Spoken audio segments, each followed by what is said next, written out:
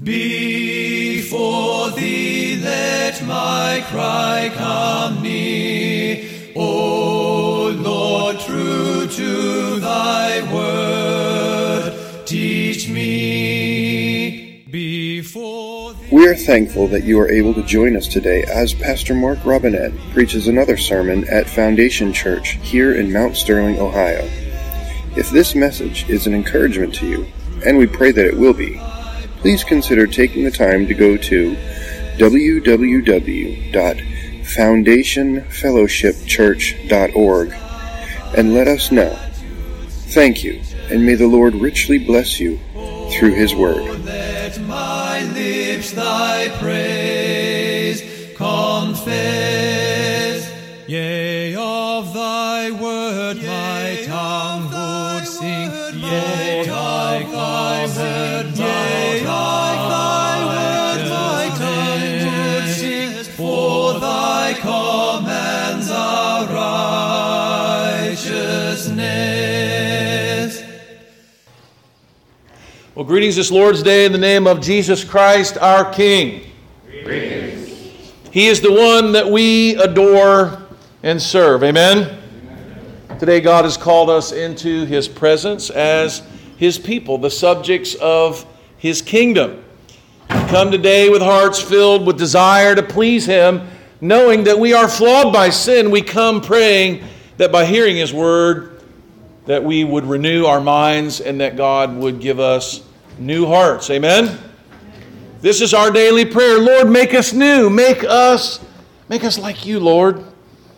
David, a man after God's own heart, a man who longed to please the Lord, came to understand fully how sinful he really was. You know, this can be a great gift to us to know how sinful we are, and God gave that gift to David. David saw that he was an adulterer and that he was a murderer, and that this, even though he was still called a man after God's own heart. When he was confronted with his sin, that he had committed adultery and was responsible for even killing this woman's good and loyal and brave husband, his sin was ever before him. Sometimes when we see our sin and we see what we are, it makes it so much easier for us to see the goodness of God. Amen? Never are we more aware of how good He is than when He accepts us and receives us, knowing exactly who we are. David, not like Cain though, David was pained by and he was humbled by his sin. When Cain saw his sin, it made him hate his brother and want to kill him. But David understood who needed to die because of his sin, and it wasn't anybody else. It was him. Amen?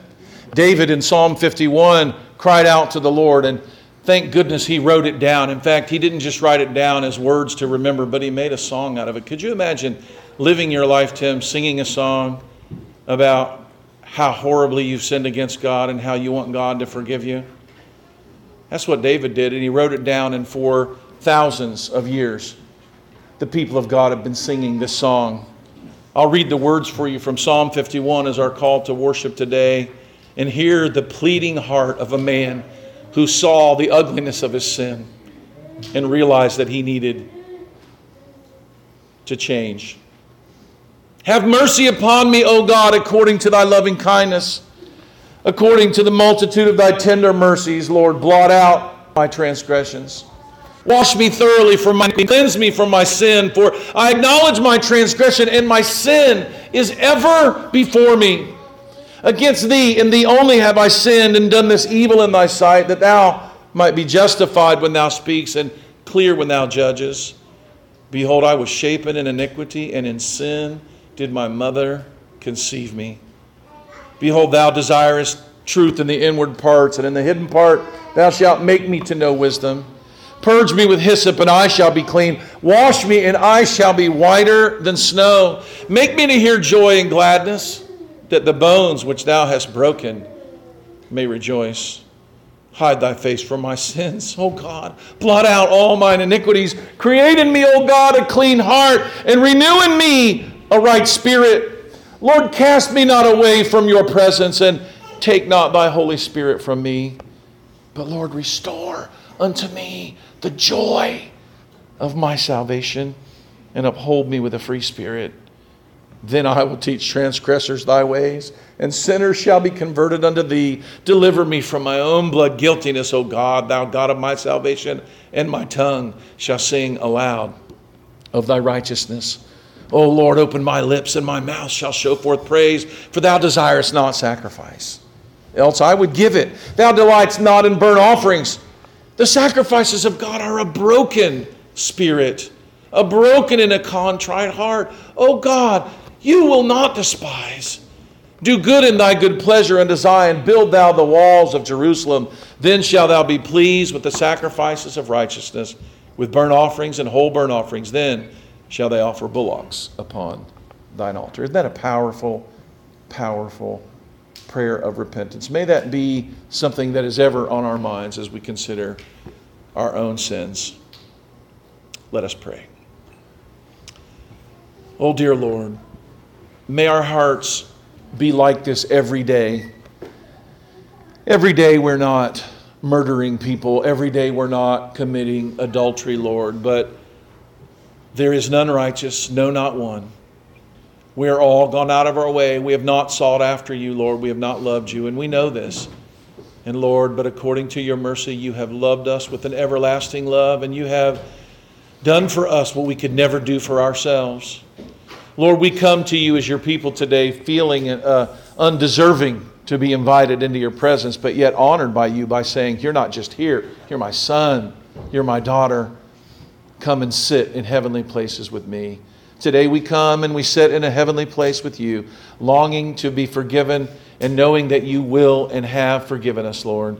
Longing to be changed by your word and hungering and thirsting for bread from heaven. Feed us today so that we might be made more like you. In Christ's name we pray. And all the church said, Amen. Amen. Praise Father, Son, and Holy Ghost. Amen.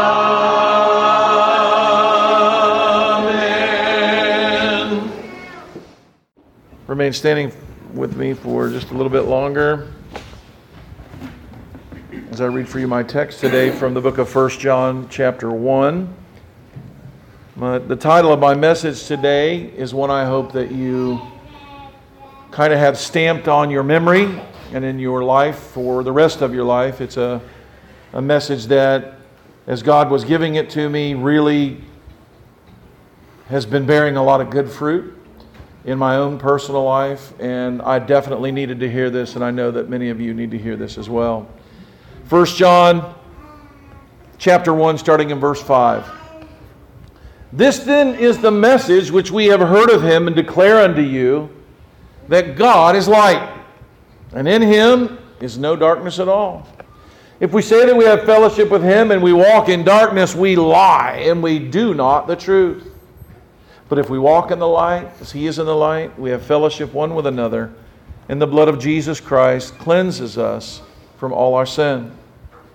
If we say that we have no sin, we deceive ourselves.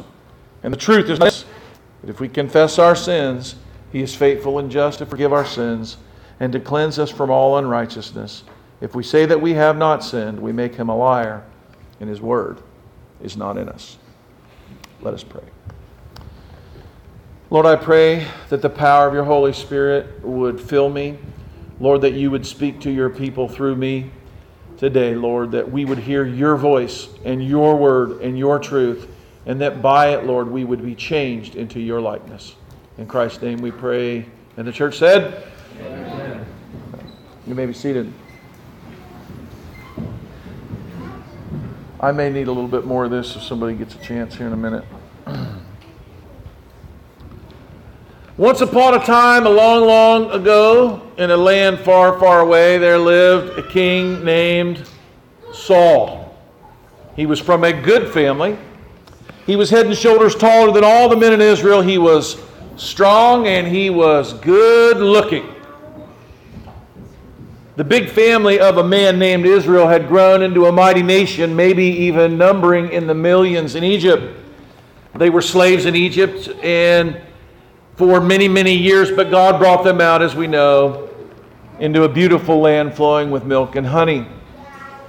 Now that they had land of their own and houses of their own and vineyards of their own, like all of the other nations, they began to compare themselves with the other nations around them. They had everything that those nations had. They had vineyards and houses and lands to live in and a beautiful country of their own, but what they didn't have was a king. Led, protected, and brought into this land they called the Promised Land by God Himself, they now wanted a king, the Bible tells us, like all the other nations had, to rule them and lead over them. And God said, no, you don't. And they said, oh yeah, we do. King's a great thing. Look at him. Look how great it is what these other nations had. They have pageantry, and the king dresses up, and they have a palace, and it gives us such pride in our country. We want it. God had told them through their prophet Samuel, this might seem like a good idea. Everybody say good idea. But it was not. This was evidence of their rejection of God. This desire echoed something that happened way back at the dawn of time when God had made the very first man and woman, Adam and Eve. God walked and talked with them in the garden. He took them to green pastures in the still waters of Eden, and He loved them and He talked with them. And God had set only one small prohibition for them there. Everybody remember what they weren't allowed to do? Anybody? We've talked about this many times before. That's right. They were not allowed to eat of a tree. What's the name of that tree? That's right. You guys are smart. It's a tree of the knowledge of good and evil. When Adam and Eve ate of that tree, sin entered into the whole world and death came into the world too. Man chose to know good and he chose to know evil, but not to know God. He would rather figure out what he wants to do on his own. I can figure out for myself what's good and what's evil. I don't need God to lead me, and so he chose that. That's what went wrong. That's what brought all of the sorrow and pain and death. And this is at the heart of our brokenness. It's been several years since I preached this, but you might remember it. There's the good way, there's the evil way, and then there's the God way. Now, we often find it much easier to understand why we should not do evil or sinful things like murder, adultery, lying, and all that, right? But what we have the most trouble with, many of us, many of God's people, most of us have more trouble not doing heinous, horrible, obvious sins, but what we have trouble is that we follow after things that seem to be good. Things that are in and of themselves clean and lovely and seem like good ideas. We often follow after good when the sum total of Christianity is that we should not. Any man whose pursuit of his life is to achieve personal righteousness is going to fail in his pursuit. It cannot be achieved. Only Christ can change a sinner's heart. People oftentimes, they just say, I just want to know. You need to tell me exactly what to do, and I can do that. And God's Word says, no, even if you do everything right, you'll do it for the wrong reasons, because at the core of your being, your heart is corrupt. Even the good deeds you do. In fact, the Bible says God doesn't even hear the prayers of the sinners. They pray, they do good, and even their good deeds are evil in the eyes of God. Why? Because their heart is corrupt. Good ideas are not always God ideas. For example, in the story of Cain and Abel, it wasn't that Cain refused to give sacrifice to God. Remember the story? Did he say, I'm not going to church? Did he say, I'm not offering a sacrifice to the Lord? Is that what he said? He said, no. What I'd like to do is I'm a farmer and I raise crops. I'd just like to bring some of my crops to the Lord. Isn't that good? And God said, yeah, that's good, but that's not what I want.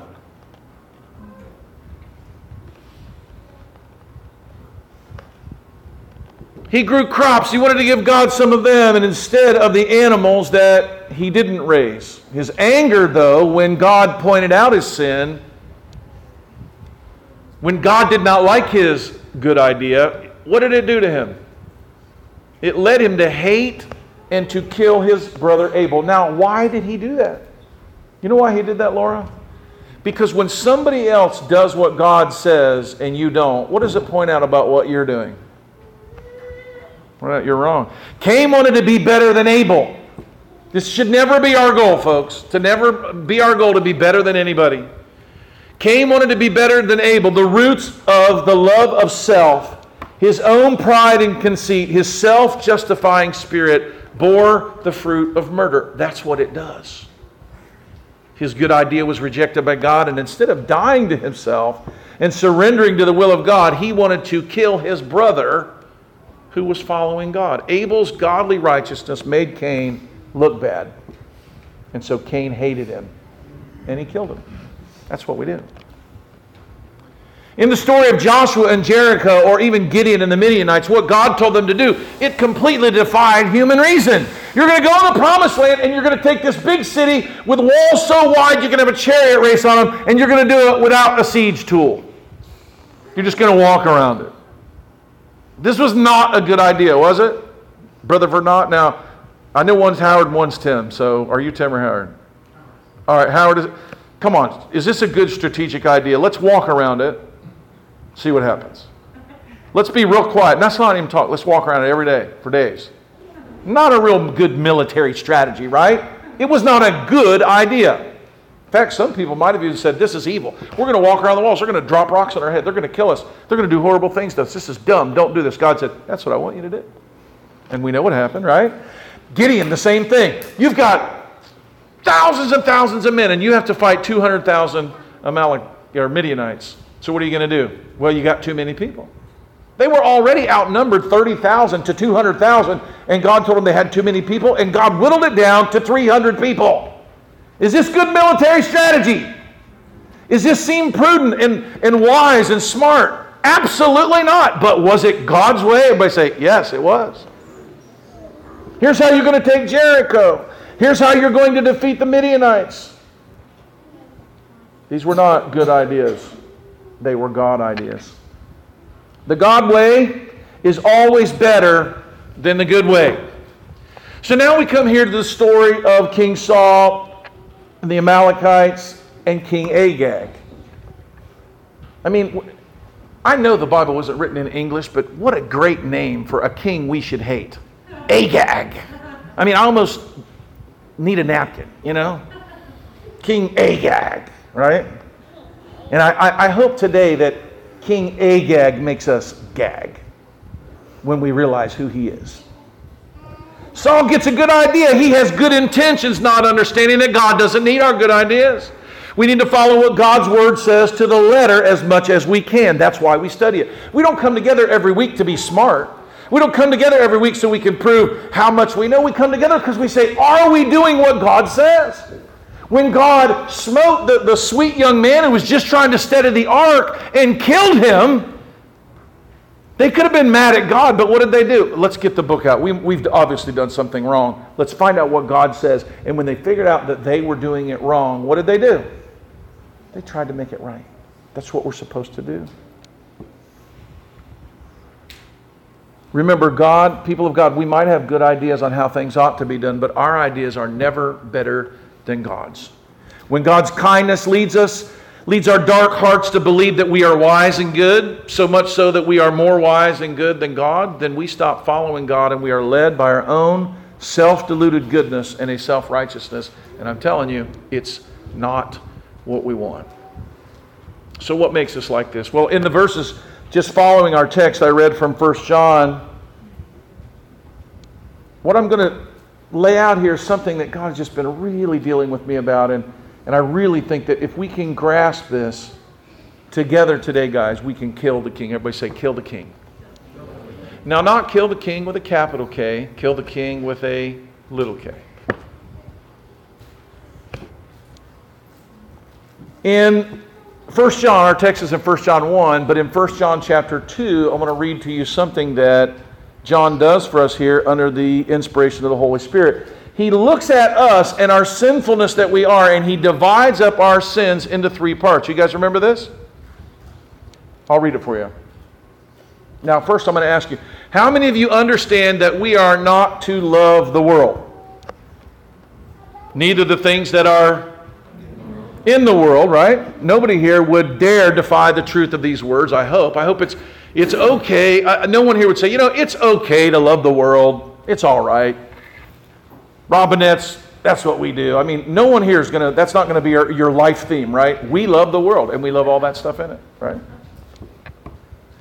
But do we live our lives looking at and loving the world and the things in it more than we love one another and God? Well, I wish we didn't, but we actually still do that. But what I know and what you should know too is that even if you say it's so, you really do these things, even if maybe not even the way that you think. So let's read these words, okay? 1 John chapter 2, love not the world. If you have this memorized, you can say it with me. Love not the world, neither the things that are in the world. If any man love the world, the love of the Father is not in him. For all that is in the world is the lust of the flesh, the lust of the eyes, and the pride of life. It is not of the Father, but of the world. And the world passes away, and the lust thereof, but he that doeth the will of God shall abide forever. Now, this is not a scripture anybody really argues over today, as if somehow maybe it really doesn't say that, right? It's not one of the things it's not like the doctrine of the Trinity or of Calvinism. It's a pretty plain, pretty obvious, pretty straightforward declarative in God's Word about we're not to love the world, right? Now, when we think of the world, we might think of something like the great allegorical scene in John Bunyan's Pilgrim's Progress. If you've read this, it does a great job of this. Vanity Fair is gleaming and glowing with the shiny temptations, drawing our cravings toward them. We see this thing that we want, lust of the eye. Everybody say lust of the eye. We smell the savory smoke of its delicacies rising up and reaching inside of us and pulling us to the tables of this ungodly feast. Everybody say lust of the flesh. Lust of the flesh. Pilgrim's Progress gives us this picture. If you read it, he's wanting to go. He's wanting, and he knows he can't, and he shouldn't. And so he's guarding himself against the lust of the eye and the lust of the flesh. We know when it's time to turn our heads, and we know when it's time even really to hold our nose, right? Maybe right now is part of that with you. Maybe you can smell the barbecue in the back, and you're wanting to focus on the sermon, but you just kind of need to hold your nose here for a minute and just listen. You might say to yourself, when you look at the world, we won't be enticed. They're not going to get us. We're going to turn this off, and we're going to make sure this is not in our home, and we're going to cover our children's eyes and keep these things away from them. And that's good. But lust of the eye and the lust of the flesh, they'll never conquer us, we say. But the problem is that's only 2 out of 3 in the list. We may have a lust of the eye conference and we may have a lust of the flesh conference, but I don't ever recollect anybody having a pride of life conference. What's behind door number 3, Johnny? John writing this here. We forget one of the most obvious things in the world. Everybody say, me. We don't want to love the world. We don't want to love all that out there. We don't want to love all the things we look at and we want. But you know who in the world that we are okay loving? Me. And that's what we call the pride of life. We are in the world. We forget that behind door number 3 is the king, really, of all of our difficulties. We forget the pride of life. We're seldom reticent to warn others to protect ourselves from sins brought on by the lust of the eye, lust of the flesh, but we take little precaution against the pride of life. A few weeks ago, you remember I said this, we work on this, but the pride of life is like this little pet dog we carry around and we pet on the head. And you know what? Man, we have a good family. We're nice people. We're not like those people. And we do this and we don't even see it as sinful. But God's Word says it's ugly and destructive and it is part of sin. But we don't think it is. Denying yourself something that you want is one thing. Offering up the pride of life as a burnt offering to God is quite another. Dying to temptation is something we have good practice at, but dying to self is nearly impossible. A man can pluck out his own eye if he has a problem with lust of the eye. A man can cut off his hand if he has a problem with lust of the flesh. But the problem is, with the pride of life, you have to be able to reach inside your own chest and pull your heart out. What are you supposed to do? What's the Bible say we're supposed to do daily? We're supposed to do what? Die. The pride of life is king of the sins, folks. Lord of our lasciviousness and license. A legion of inner rebellion stands against us and God, but it must too kneel to Christ. Amen? God is leading us today to kill the king. The pride of life is what was at the center of Saul's most destructive sin, the one that killed his kingdom, himself, his valiant and beautiful son Jonathan, and most of the descendants that were in his family. And the funny thing is once Saul saw what was happening, instead of repenting when he had the opportunity, what did he do? When he could have driven the dagger into the heart of the pride of his own life, what did he do? He sought to save it. But what do we know? What did Jesus say? He that seeks to save his life shall. And that's exactly what he did when he was confronted with his sin. He sought to save it. I'm going to work through this story. Hang with me for a little bit. I really think this is important. Stay with me. 1 Samuel 15, Samuel said to Saul, the Lord sent me to anoint thee to be king over his people, over Israel. And now, therefore, hearken to the voice of my words. I want you to go to Amalek and I want you to kill them all, right? You heard it. We read it in our readings today. Don't spare any of them. Kill Amalek, utter destroy all that they have. Spare them not. Slay man and woman and infant, suckling, ox, sheep, camel. Kill them all. But did he do it? Everybody say, he didn't do it. Why didn't he do it? He had a better idea. Here Saul did not want men, he did what men do when they think they do what they do for God from their own strength. He numbered Israel. He's going to go and fight Israel. The first thing he does is count, how many men do I have? Right? What happened to David when he did that later? What did God do? God sent a plague. You think you need enough men to do this job because you think you're doing it in your own strength, and you've counted them. God killed, I believe, and I don't remember the exact number, but I think 80,000 men. You want to know if you've got enough to accomplish what really I'm going to accomplish? Now, in the chapter right before this, the amazing thing is God had taught Saul through his own son that this was ridiculous. But what did he do? He numbers Israel anyway. In the chapter before this, Jonathan, actually, he was at Michmash, and he sees all the Philistines over there, and he gets so riled up about them. You remember this? He goes, I'm going to go fight them by myself. And his armor bearer's like, Jonathan, you're crazy. You shouldn't do that. And Jonathan goes, is it harder for God to save by just a few of us, or do we all have to get involved? Does somehow the number of us matter a whole lot to God, right? You guys remember this? And he goes over there and he fights the Philistines, and it's an incredible thing. So here were his words. He says, is it harder for God to save by many or by few? Jonathan understood in 1 Samuel chapter 24 what God had done. He understood that this was wrong, that we need to trust in God and not our own strength. So Saul came to the city of Amalek. He laid wait in the valley. We know what happens. He defeats them in battle.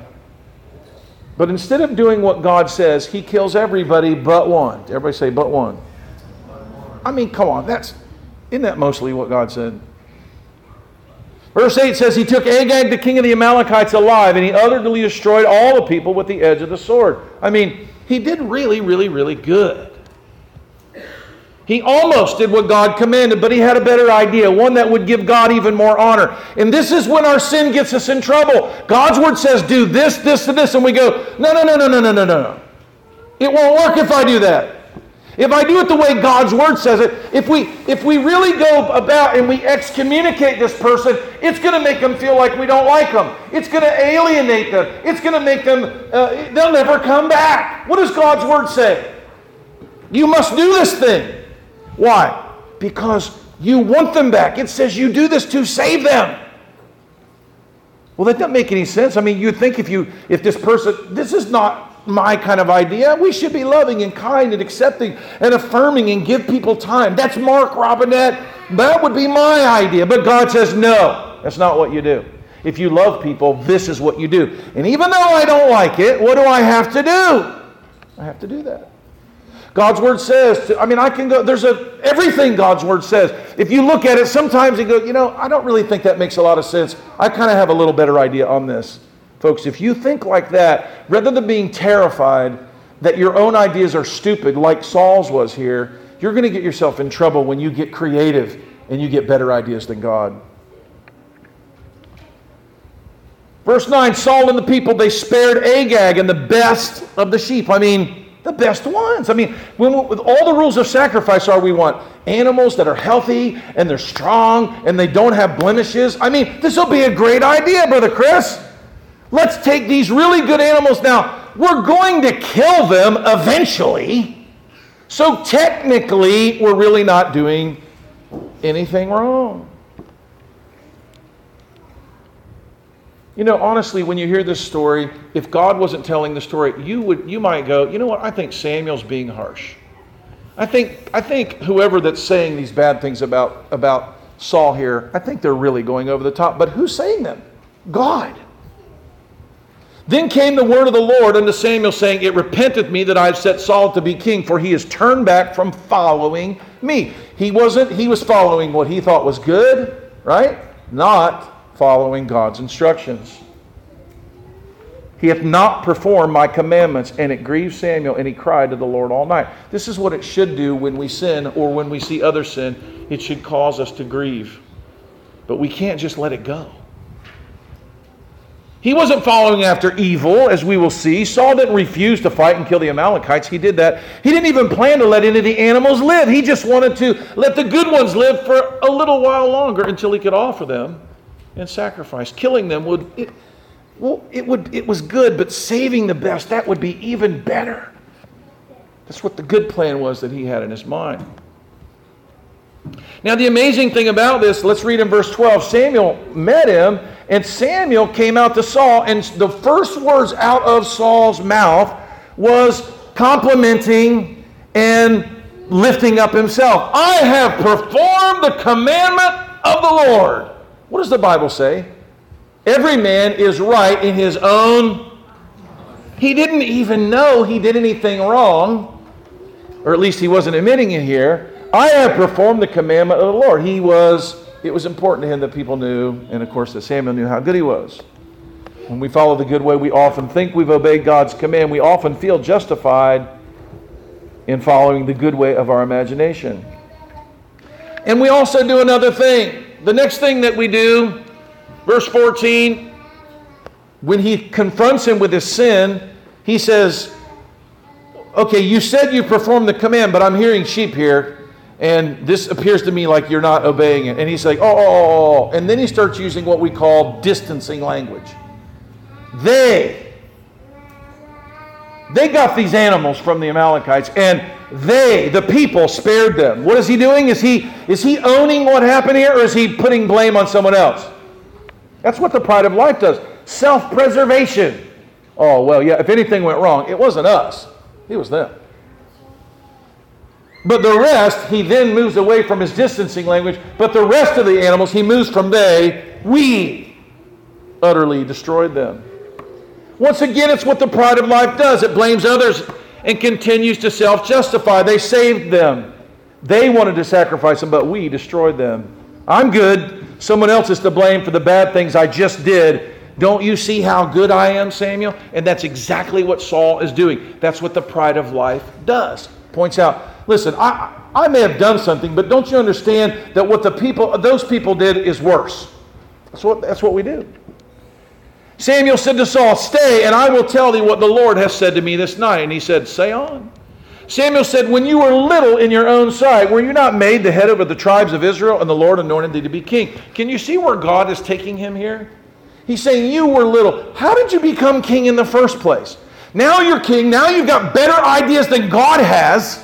But you were once little in your own sight. Don't you remember when they went to anoint him king? He goes and hides off in the stuff. They have to go pull him out of the baggage that was in his train of being king. And like, where is he at? And he's hiding. He's scared. He was little in his own sight. He's thinking, like, this is crazy that I'm becoming king.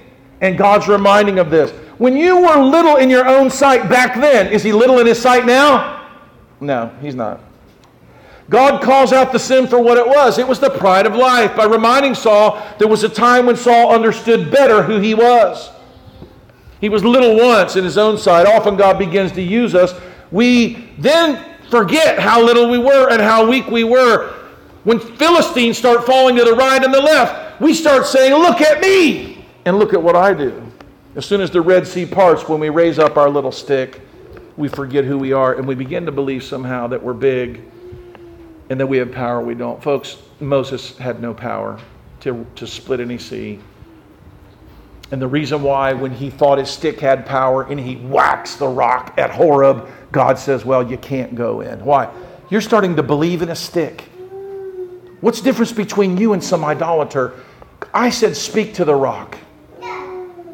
So the Lord sent thee on a journey and said, go, destroy the sinners of the Amalekites, fight them until they be consumed. Wherefore, why did you not obey God's voice?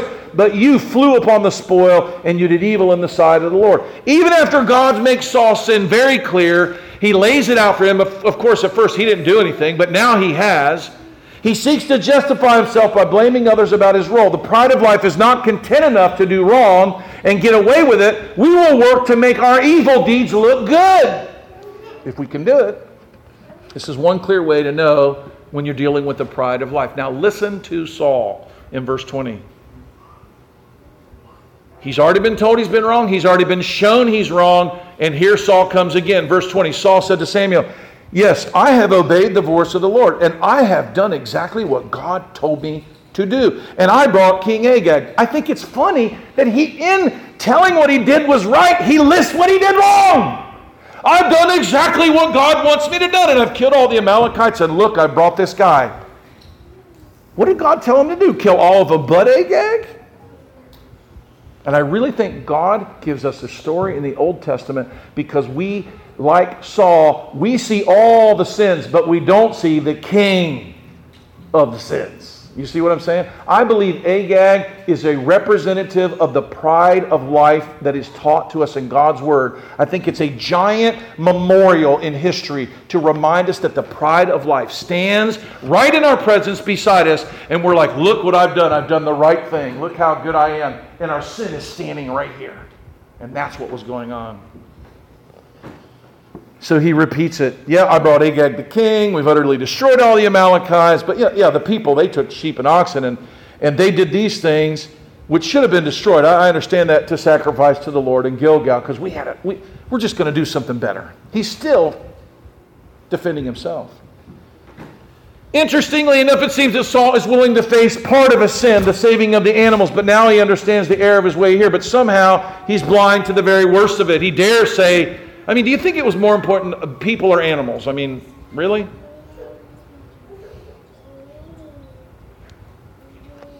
Verse 22, Samuel said, hath the Lord his great delight in burnt offerings and sacrifices and obeying the voice of the Lord? Behold, it is better to obey.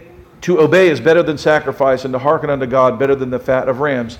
And he says this in verse 23, and I'm telling you, once again, if some person said this to you and it wasn't God, I think you would be mad about it.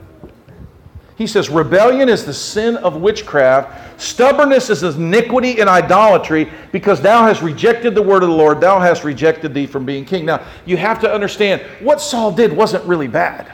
Do you understand this? What Saul did was really pretty good. It wasn't that bad. Was it bad like committing adultery and having somebody killed to cover it up? Now, that's bad, right? If it wasn't God speaking to Saul here in this verse, you might be tempted to say Samuel is going over the top. Really? Because I was going to kill the animals later on, somehow you're accusing me of doing wrong? It means I'm an idolater? It's like witchcraft? Seriously? Can you hear your own pride saying this? I can. I can hear mine going, come on, God. Really? All I was going to do was kill him later, and all I saved was one, and he's right here. What's he going to get away? I'm the worst. I'm in rebellion. I'm an idolater, and it's witchcraft. Come on. And that was his attitude. Why? Why was his attitude that way? Because at the heart of all, the pride of life ruled Saul. Even Saul's eventual confession, we do not hear the dying of a man to self. In his confession of his sin, we hear the pride of life negotiating for himself. This sin cost him everything, and the pride of life was trying to get him to take out a loan for more. because this was going to hurt. His pride was going to get hurt a little bit more, and he wanted to just, can I sue this? Can we make this better? In the next few verses, in which the pride of life, you see it alive and well, and it takes complete charge of Saul. When lust hath conceived, it brings forth sin. Sin, when it is finished, though, brings forth death. The pride of life wants all of you and will not be satisfied until it has you. Verse 24, Saul said to Samuel, I have sinned. I have transgressed the commandment of the Lord and thy words because I feared the people and obeyed their voice. I sinned. I was afraid. The people made me do it. Now therefore I pray thee, pardon my sin. Turn again with me that we may worship God. He seems to be repenting. He seems to be making it right. But folks, he's not. He's trying to find a way to make his sin not be so humiliating. And for the pride of life to die, humiliation is on the plate for all of us. You see, when God resists the who? He gives grace to the humble. Humble yourself. What could Saul have done right here? Humbled himself. What did David do in his prayer in Psalm 51? Did he ask for his kingdom? Did he ask to be honored? Or did he just say, Lord, break my bones, but then let me rejoice? Lord, do anything. Just don't take what? Take the kingdom? No. Don't take your Holy Spirit from me. God, give me a new heart. Wash me. Make me not a liar. That's what David prays. And Saul goes, here's what you're going to do. You're going to forgive me. That's what you're going to do. And it's all going to be okay. Well, it wasn't okay. Verse 20, because see, God knew his heart. Samuel said to Saul, I will not return with thee. Thou hast rejected the word of the Lord. It sounds like he's repenting, but we know he's not. You'll find out here in a second he's not when you hear him begin to continue to negotiate. And Samuel turned about to go away, and Saul laid hold on his skirt of his mantle, and he rent it. Now, my trip to Israel pays off right here.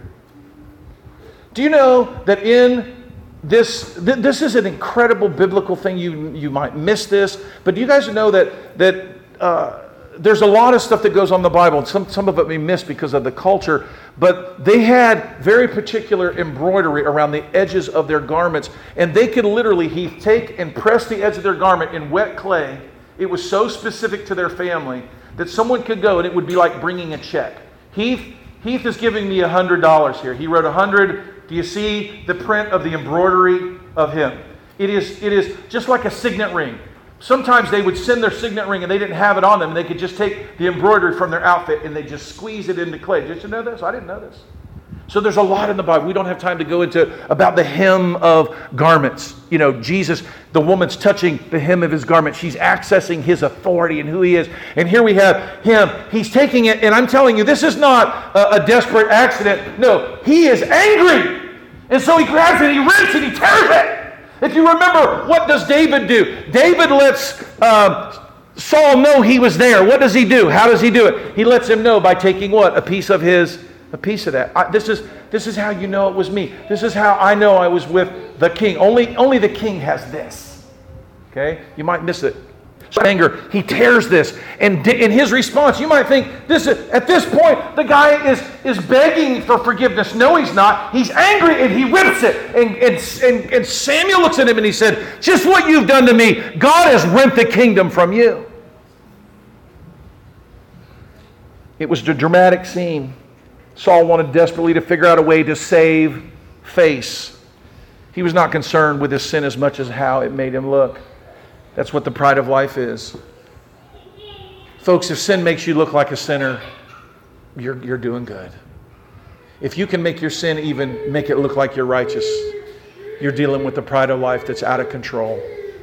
Samuel said, the Lord hath rent the kingdom from Israel from you, the kingdom of Israel from you this day, and have given it to a neighbor that is better than you. And I'm telling you, this was Samuel going, woo! On the pride of life. I'm not only taking it from you, but I'm giving it to someone better than you. Because you know what Saul thought? He was better than everybody. That's at the heart of the pride of life. We don't want anyone better than us. Cain, You know what? That Abel, he thinks he's so righteous. He thinks he's so better than me. He's not better than me. I'm hard too. And I do good things. And why doesn't nobody notice? Ugh! And he kills him. That's what happened. That's what happened. When our pride of life is under assault, we get furious. But folks, it's got to die. He goes on in verse 29, the strength of Israel will not lie, and he will not repent. He's not a man. And then he said, oh, I have sinned, but could you honor me before the people, before the elders of my people, and before Israel? Yeah, you're right, you got me. I'm guilty, but could you honor me in front of everyone? Are these the words of a man dying to self or a man concerned about what people thought about him? Return again, worship that I may worship with you. It's the very worst moment in the life of Saul, the very defining moment of who he was and why God rent the kingdom from him. He cared so much more for honor before the elders and before the people of Israel than he cared about God and about doing right. Verse 31, Samuel turned again to Saul, and Saul worshiped the Lord. Samuel knew after what had just happened that there was no hope for Saul. He understood that Saul kept Agag alive, but because he was a king. You see, Saul says, I'm a king, and this guy's a king, and kings should be respected and honored and treated better. You don't just kill them. We can do something better. Because why? Who was a king? Saul was. It was a way of self-pride to not kill the king. I mean, if you go around killing leaders of country and you're leaders of a country, what are you going to bring on yourself?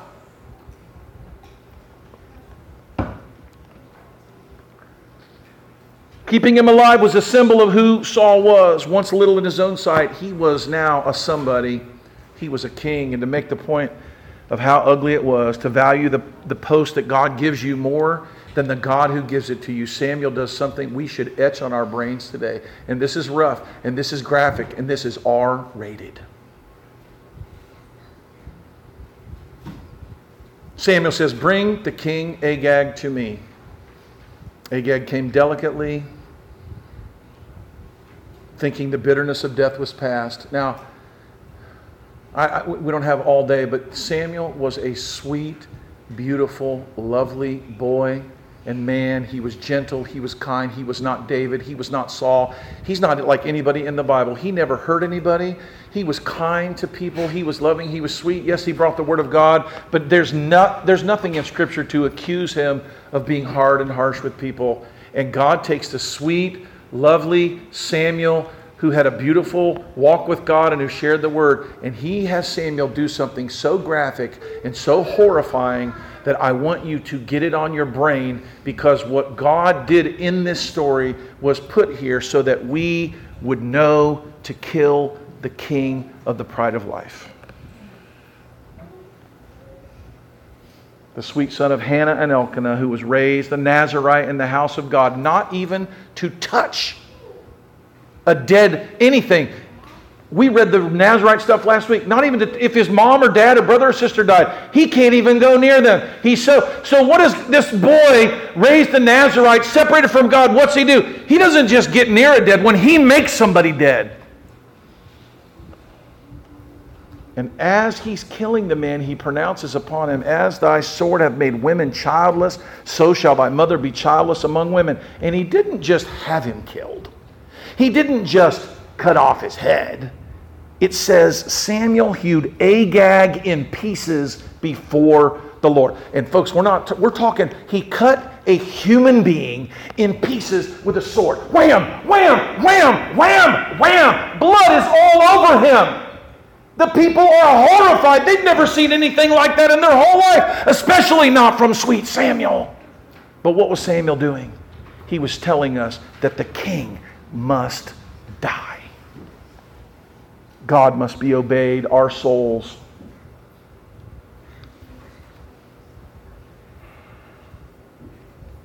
Can you stay with me for 5 more minutes? I know this is tough stuff, but man, I think this can bear fruit in all of our lives.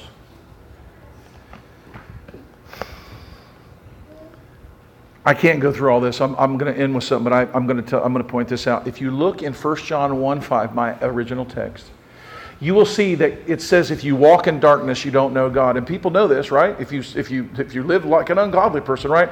But what he does here, and many people miss it, okay? The message we've heard of him, I declare in you, God's light, in him is no darkness. If we say that we have no fellowship, we walk in darkness, we lie, and we do not the truth. But if we walk in light, so we understand we're not supposed to be living like wretched sinners. We got that, right? But the sin that he mentions next, I think most of us miss. He mentions all this stuff about living ungodly, but what does he focus on last, which is actually more powerful and more potent? Yeah, of course, don't commit adultery. Of course, don't kill people. Of course, don't being a lying, cheating, stealing scumbag. Of course!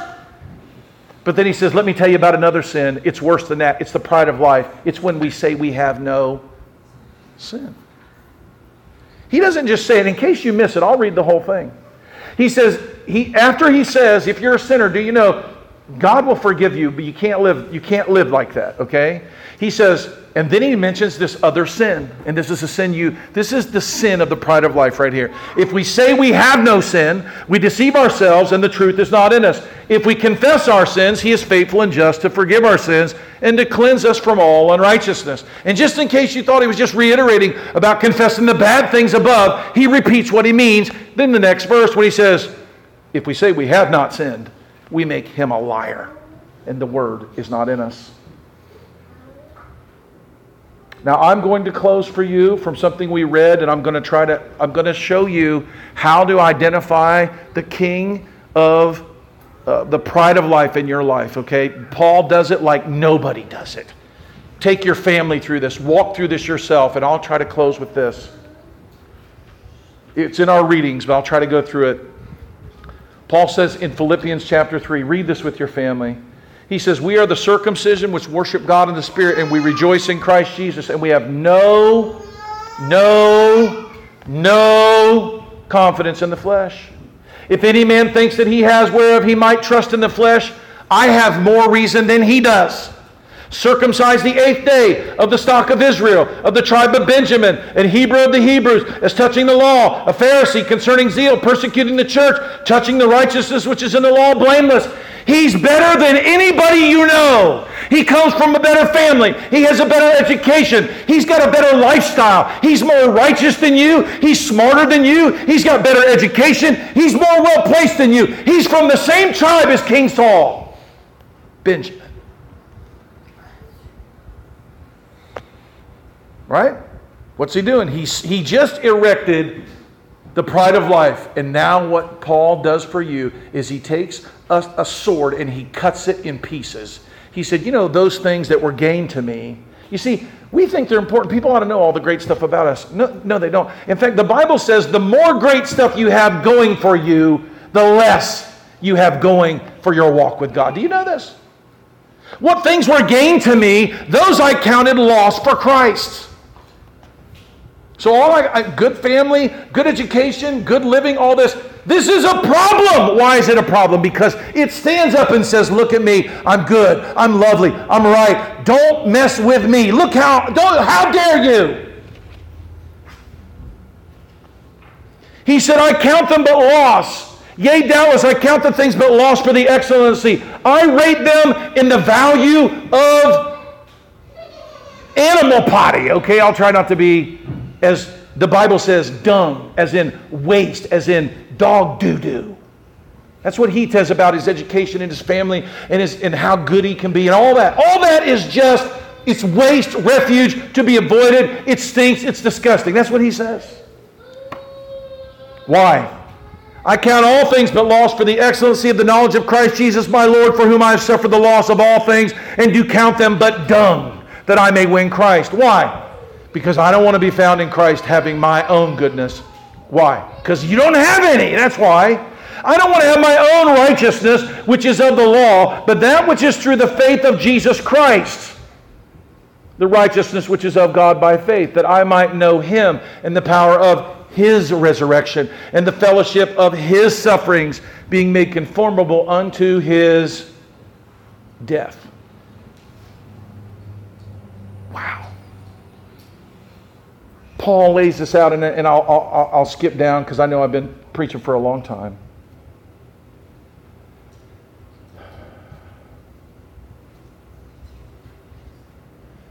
You know,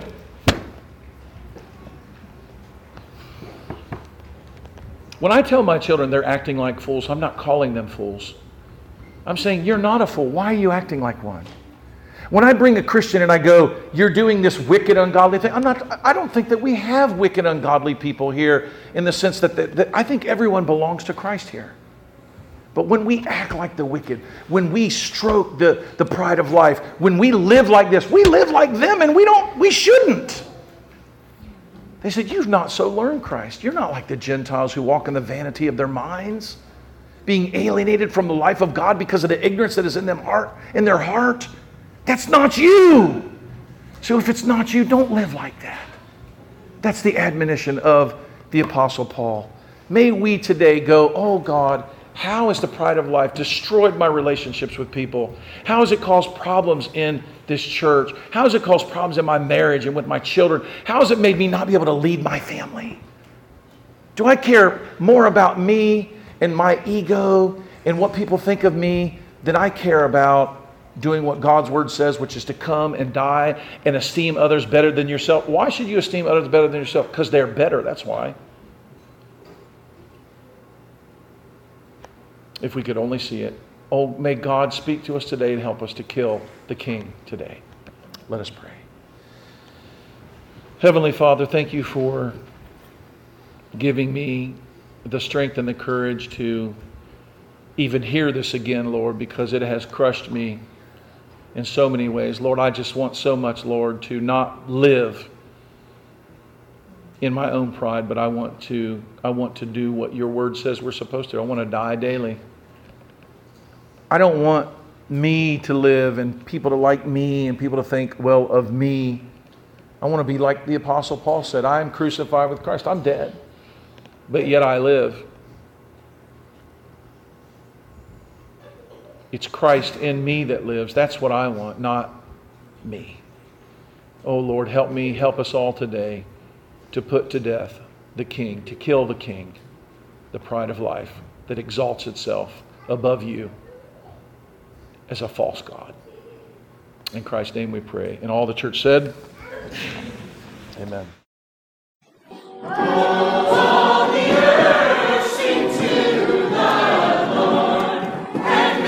Hello, this is Pastor Mark Robinette of Foundation Church. Thank you for taking the opportunity to listen to our audio sermons. We would love to hear from you if you have any comments, questions, or just to let us know how they served you.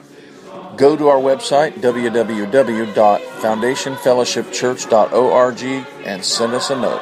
Thank you, and it's a pleasure to serve you.